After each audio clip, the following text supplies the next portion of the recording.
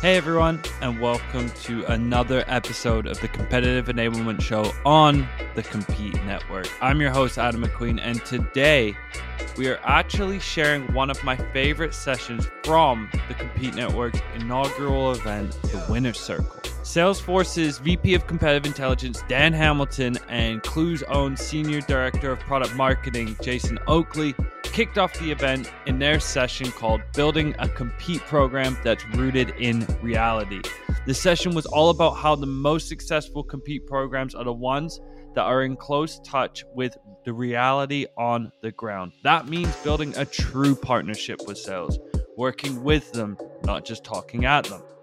Dan also dives into how to be agile and flexible when it comes to differentiation, and how being close to the reality on the ground and in the field with customers gives you the evidence you need to bring your findings and competitive recommendations to the boardroom and to your execs. So today we're going to play the entire session for you, and we'll include the Q&A session that followed, which was really good as well. You can access this session and all the other ones on the Compete Network Community Hub. The link to those is in the show notes below. And then we'll be back to our regular scheduled programming next week with an episode that I just recorded featuring Dooley CEO Chris Hartfigson and our very own Jason Smith. So with that all said, let's get into today's episode.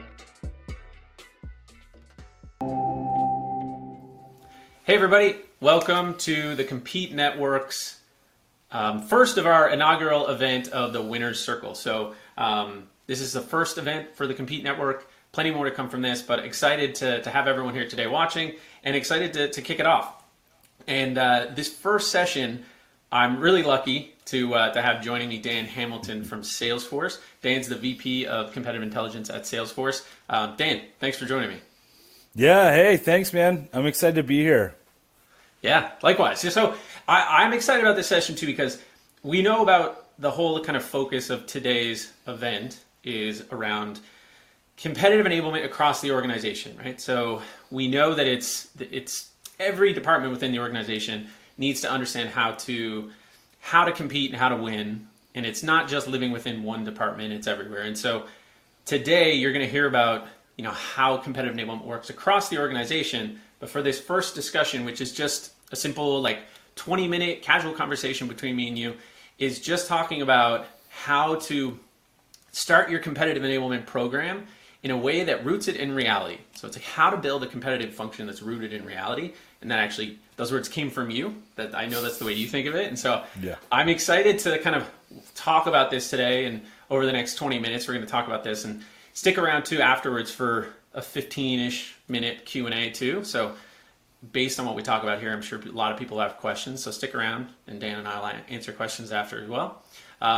But to just kick it off, Dan, why don't you just tell us a little bit about yourself, your career, how you've gotten to the point now where you're a competitive leader at Salesforce. Yeah, absolutely. So, I've been in the competitive intelligence world now for, it's been probably a little over a decade now, so probably 12 years.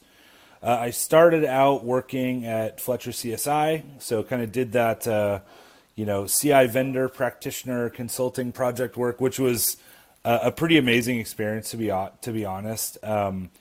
We had to learn a lot very quickly, and so I learned a lot about all sorts of different industries, technologies. I mean, it was a great experience. So after that, I left and I worked for one of our clients for a couple of years, PTC outside of Boston. And somehow I found my way to Salesforce about 8 years ago, doing competitive, and it's been an awesome, wild ride ever since. So yeah. Doing competitive at Salesforce for 8 years, I'm sure you've learned a ton. It's been crazy. I'll just say that, when I started, we were already a big company. I mean, when I started, I think I was about 11,000 employees or something, and now we're getting close to 80,000. So it's been a pretty crazy journey for sure. So fair to say you've seen the competitive function at Salesforce kind of go from start to where it is now. Yeah, I wouldn't say start, honestly. I mean, the competitive function at Salesforce has been around for a while. I mean, one of the things I really love about our company is we have a competitive mindset. You know, like if you go look at all the guerrilla B2B tech marketing, you know, textbooks, chapter 1 is going to be about how Salesforce was hiring, you know, actors to be protesters at the Siebel user conference, right? So we've had a very competitive culture from day one. I will say that the competitive team has changed a lot in the 8 years that I've been on it. And I think a lot of it actually has to do with, like, as your business matures, how does the nature of your competition also mature and evolve? And as a competitive intelligence function, what do you have to do to kind of step up and help guide the company through the new, you know, path that you're on as things scale and get infinitely more complex? Right.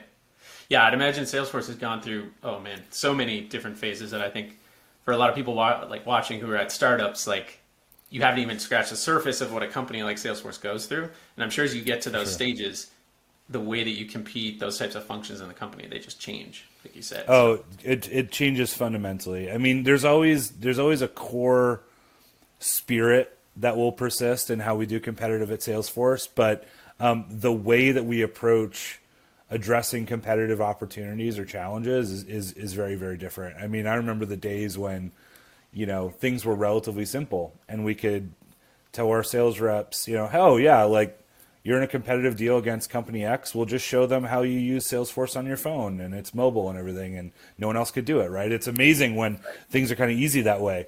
But that doesn't really work so well now. You know, I think one of the great things about being successful as a company is everyone wants to be like you, right? And so people try and emulate your functionality, the way that you show up to customers. You also become the center of the bullseye. I mean, there is no shortage of startups out there who are receiving funding saying, hey, we're going to be the next Salesforce. You know, we're going to out Salesforce. So keeps us on our toes.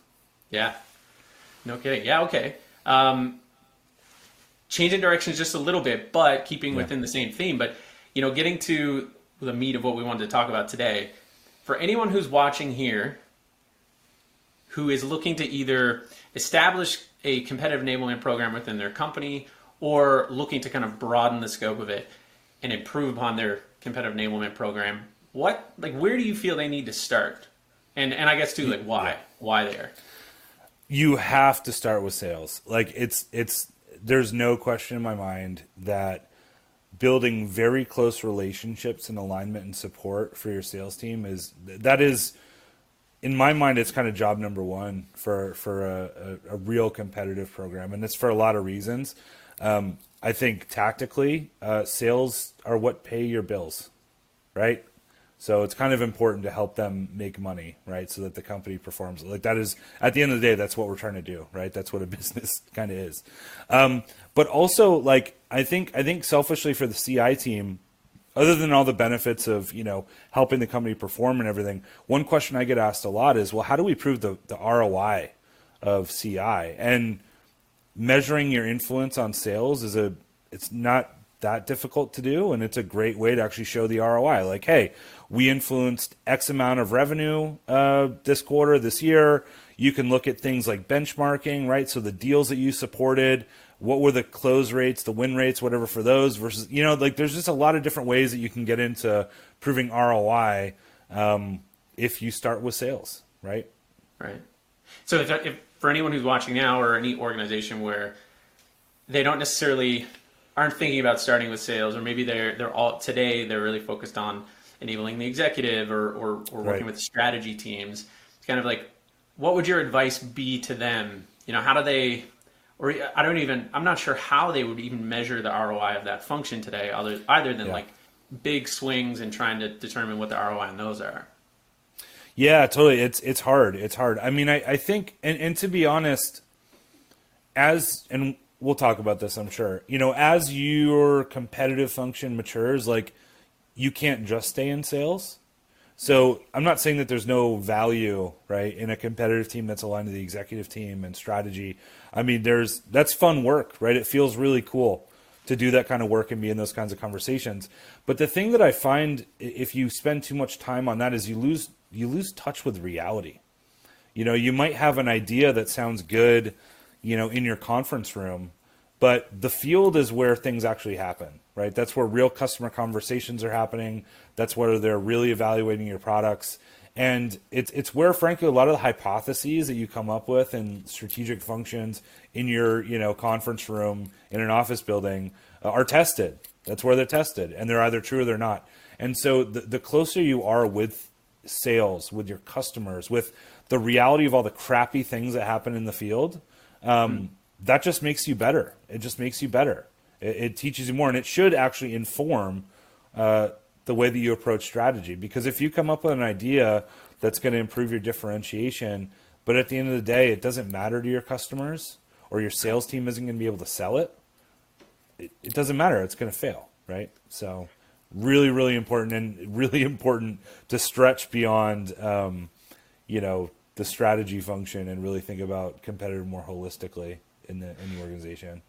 Yeah, and you kind of, earlier when we talked about this, you had talked about, you might have an idea of what your differentiators are, you might have your messaging or your positioning, but you get into a deal and it's just so nuanced. Sometimes it's so specific to that, and that things change a lot. So I guess talk a little bit about that and how do you actually handle those situations?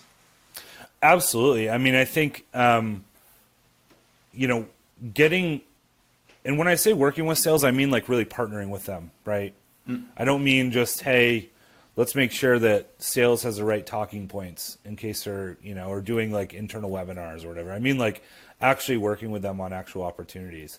But when you do that, you're faced with tons of objections that you never would have thought of, right? I mean, that's the thing, right? When you're coming up with your sales play, you're coming up with your competitive play, whatever, you're kind of assuming that you're kind of building a segment in your mind of well, here's the target customer, here's the target use case, and if those are the constraints, then here's what we think will differentiate us, right?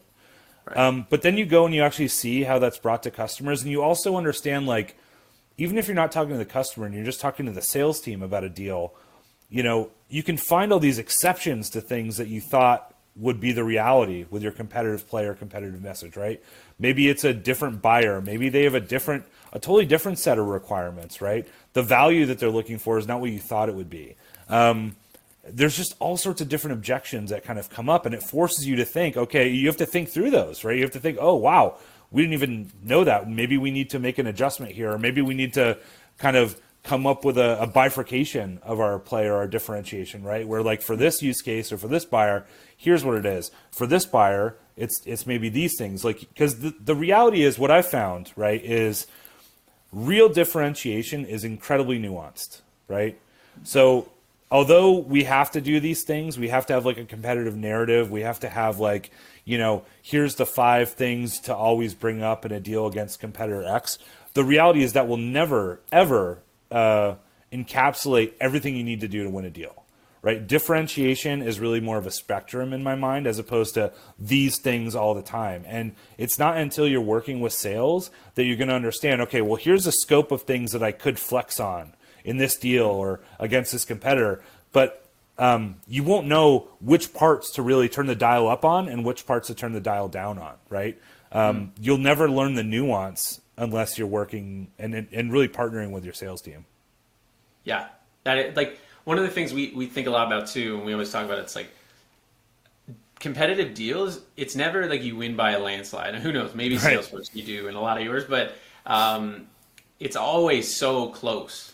And so if deals come down to a conversation or the way you handle the particular objection or a question about you versus a competitor.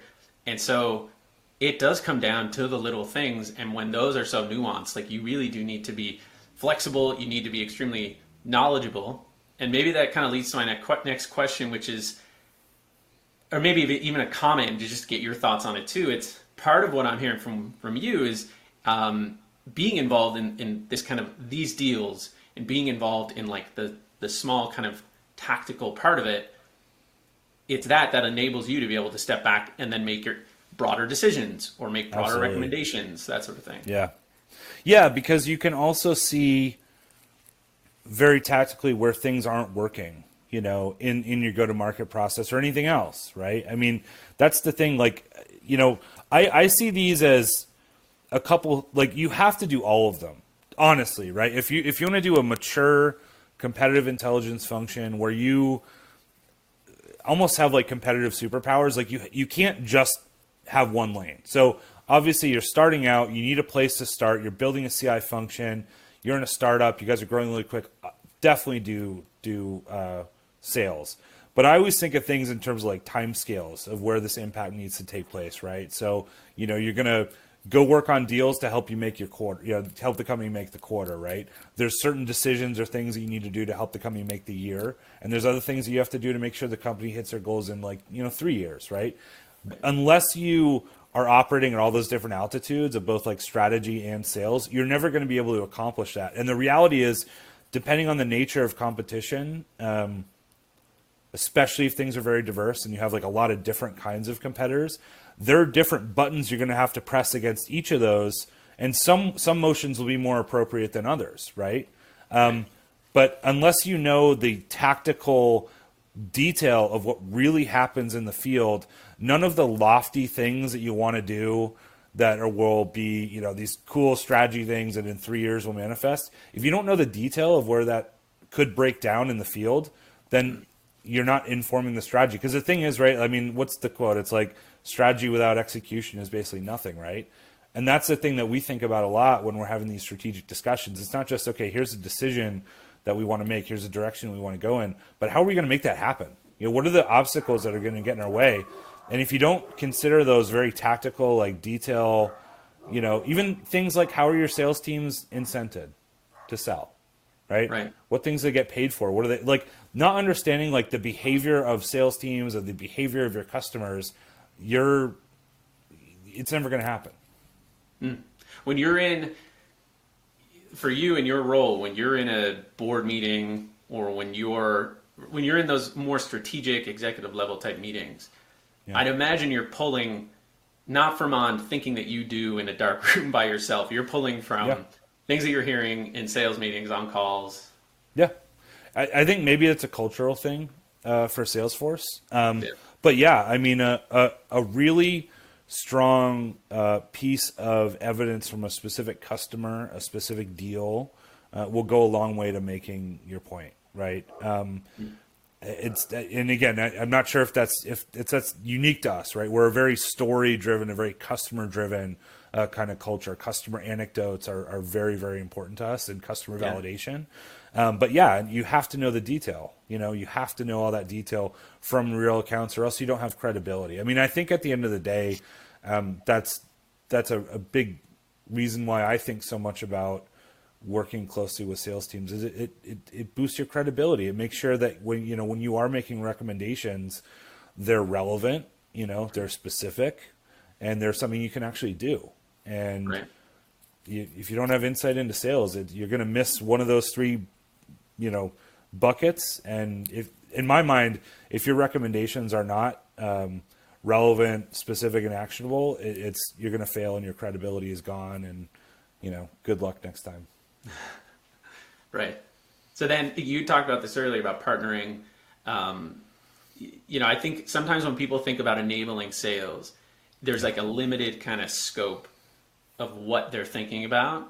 And you think of it as going, I guess the way you think about it is partnering.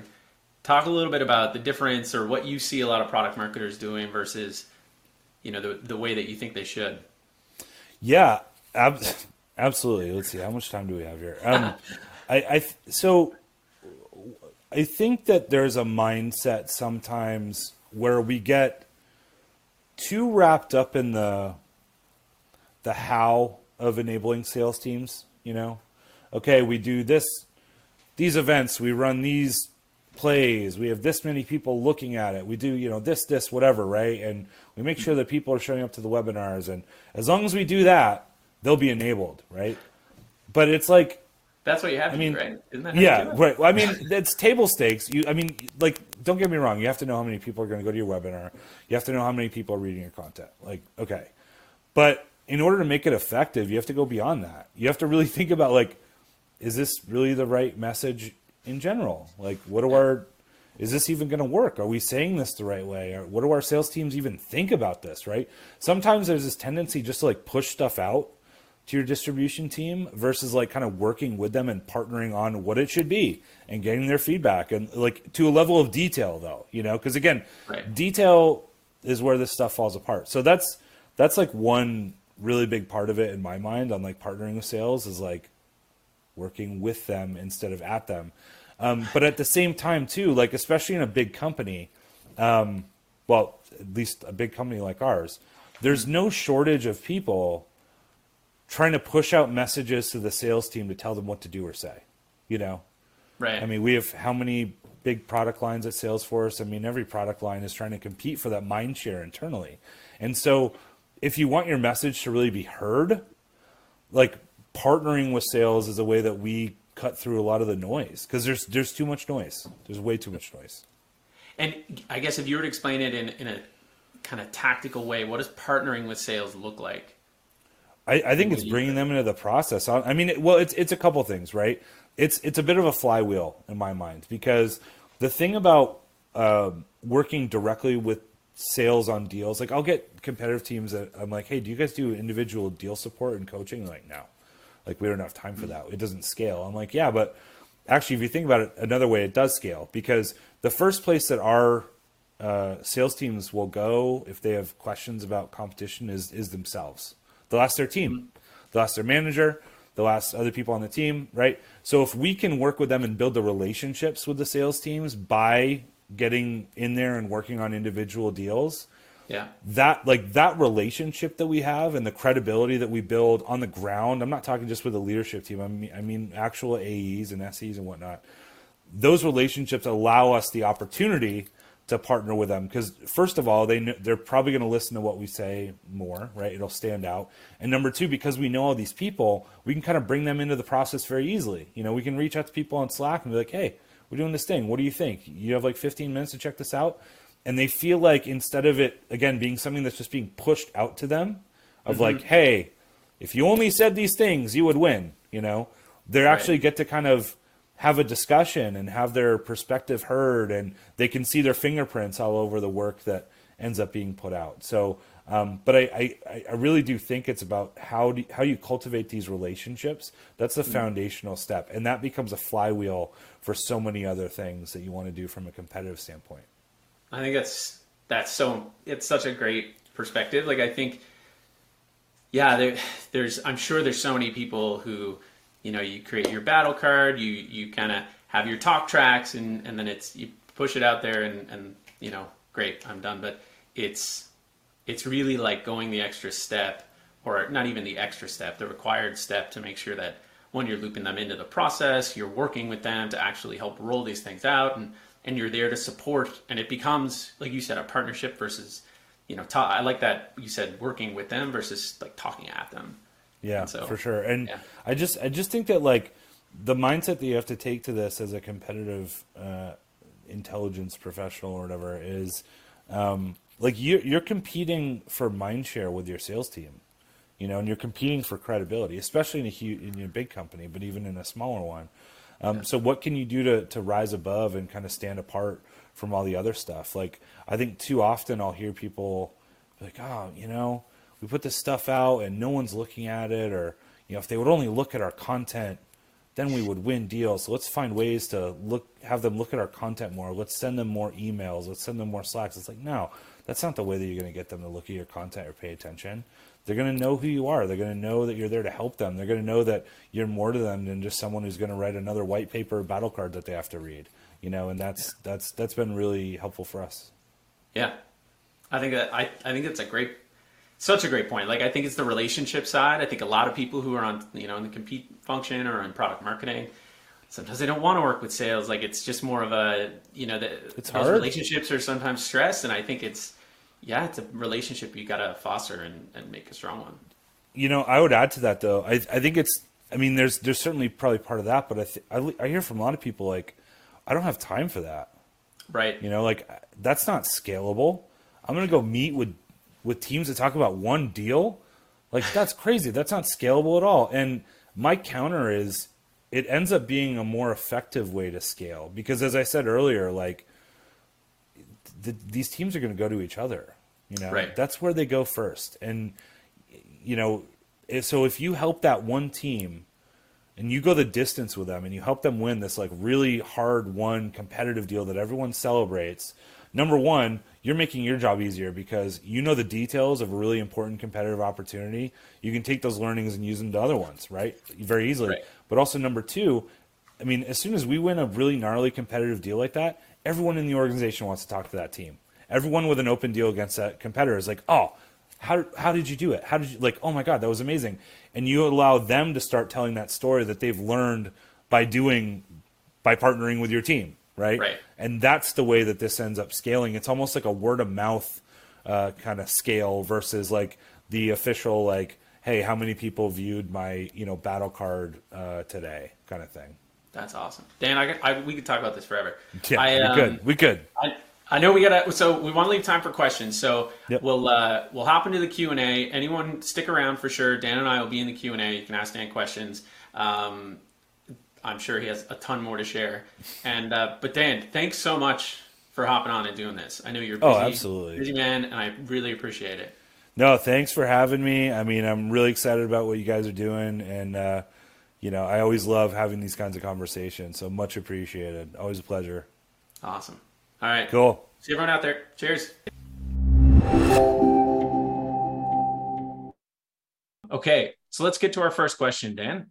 First one is, how would you address seasoned, experienced AEs who feel they know how to compete and don't revisit your content versus a new AE who is eager and hungry for your assets and guidance?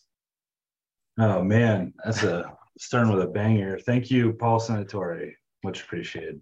I think it depends. Like my attitude is kind of one where if like I have a seasoned team that's not consuming everything that we're putting out, like I don't get stressed about it.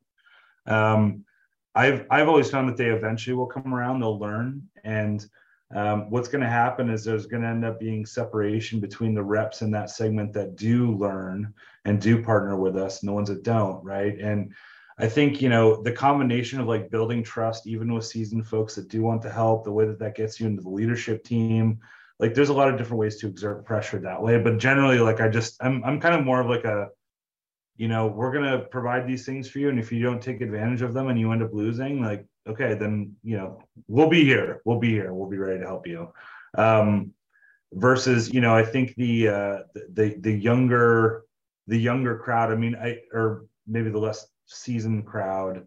I don't know. I think we apply a lot of the same practices though, because you also, in my experience, there's also a lot of like relatively young folks that like want to learn, but are also like over their skis and maybe also don't want to engage with your content. So that's why, like, to me, that thread of like just really focusing on partnering with them and like really trying to get into deals with them ends up being the solution for both sides. Yeah, I like that. Is there a way when tactically, even today, when you talked about one of the things you do is you're sharing, say, big wins that you've had, and you kind of, using that as an opportunity to kind of, create excitement around the team, or even like promote the way that you help.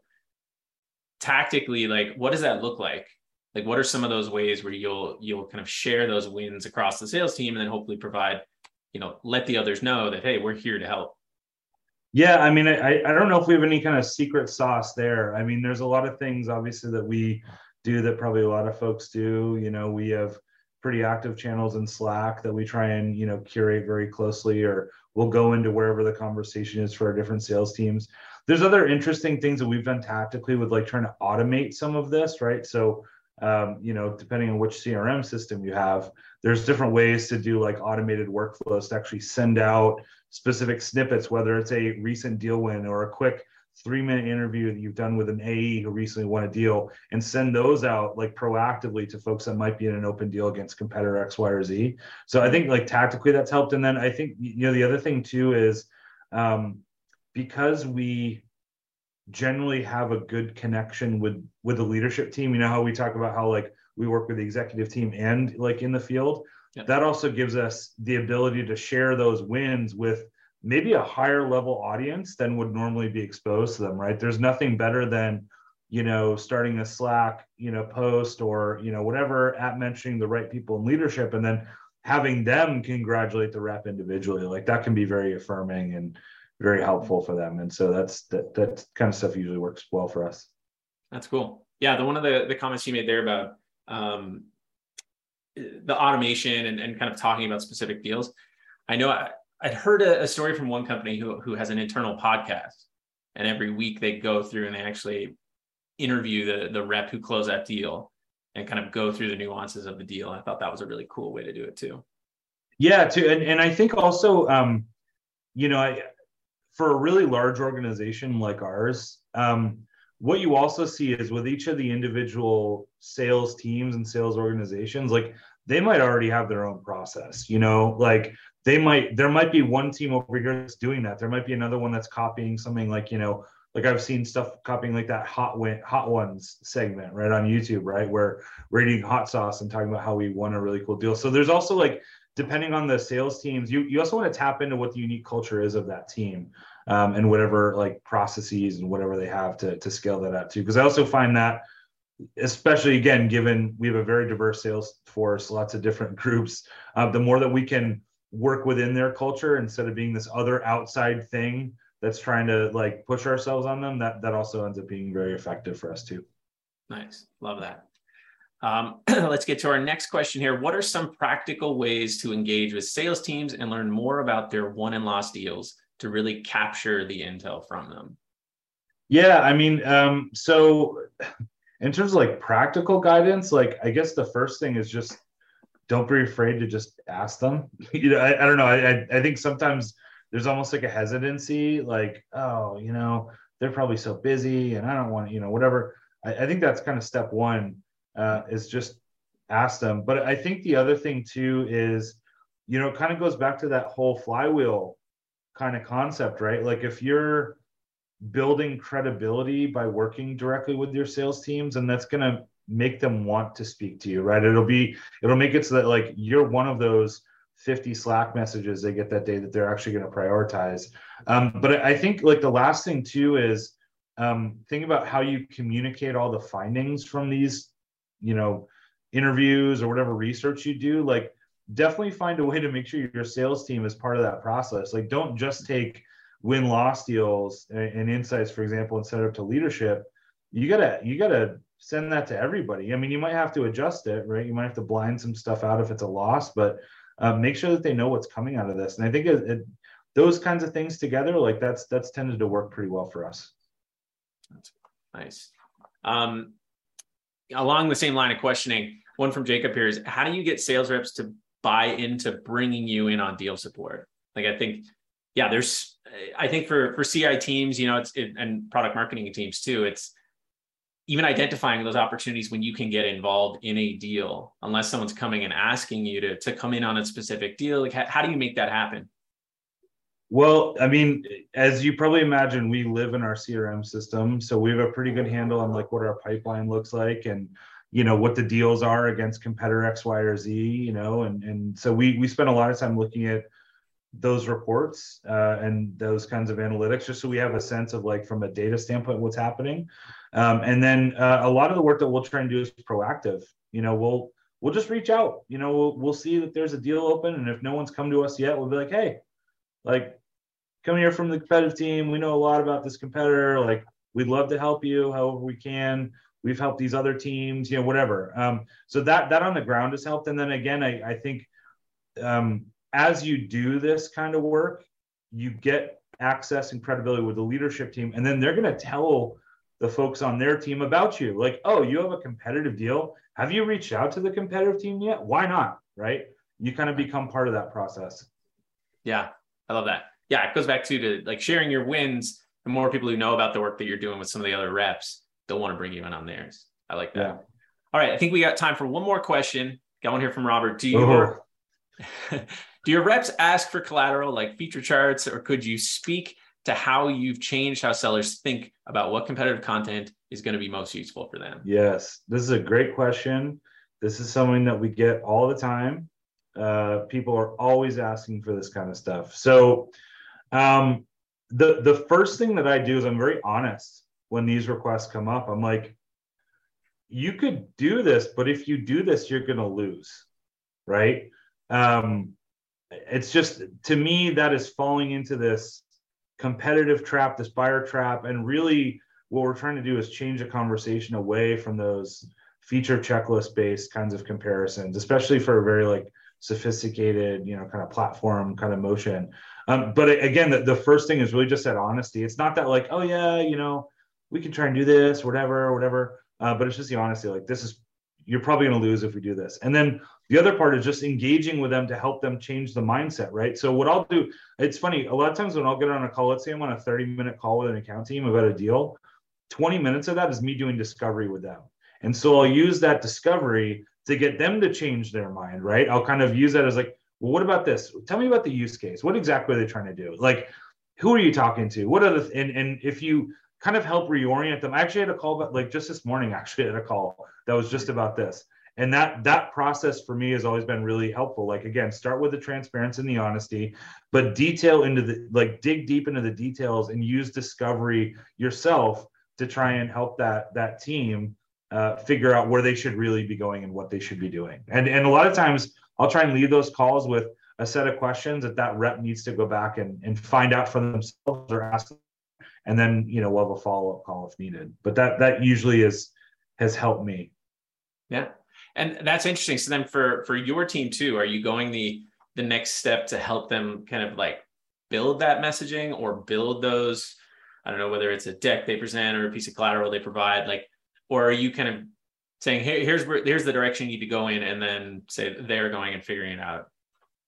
Yeah. I mean, honestly, it depends, it depends on, how much we need to prioritize this opportunity compared to all the other work that we're doing, right? We do try and maintain certain blinded customer facing stuff. So like, we're never going to build a deck that's like, here's why competitor A is awful and why we're great, right? We're never going to talk about that. But what we do is we try and curate lists. So for example, across our product portfolio, we have all sorts of different marketing materials and first call decks and whatever. And we'll try and like curate a version of that by competitor with very specific things from our existing marketing material that specifically speak to opportunities that we have or advantages that we have, and also blunt some of the gaps that we might have. And so that's the way that we'll usually do it. But generally, like, we'll advise unless it's a very, very important strategic deal that we can afford to prioritize. And I think that's part of it too, is for the really big deals, the ones that are going to end up being talked about at company kickoff next year when they're won, you want to go all the way on those. Like, we never have a problem prioritizing whatever we need to do for them because they're just so important. And they're also important in terms of scale, building our brand, our credibility, and whatnot. That's awesome. Well, Dan, thanks again.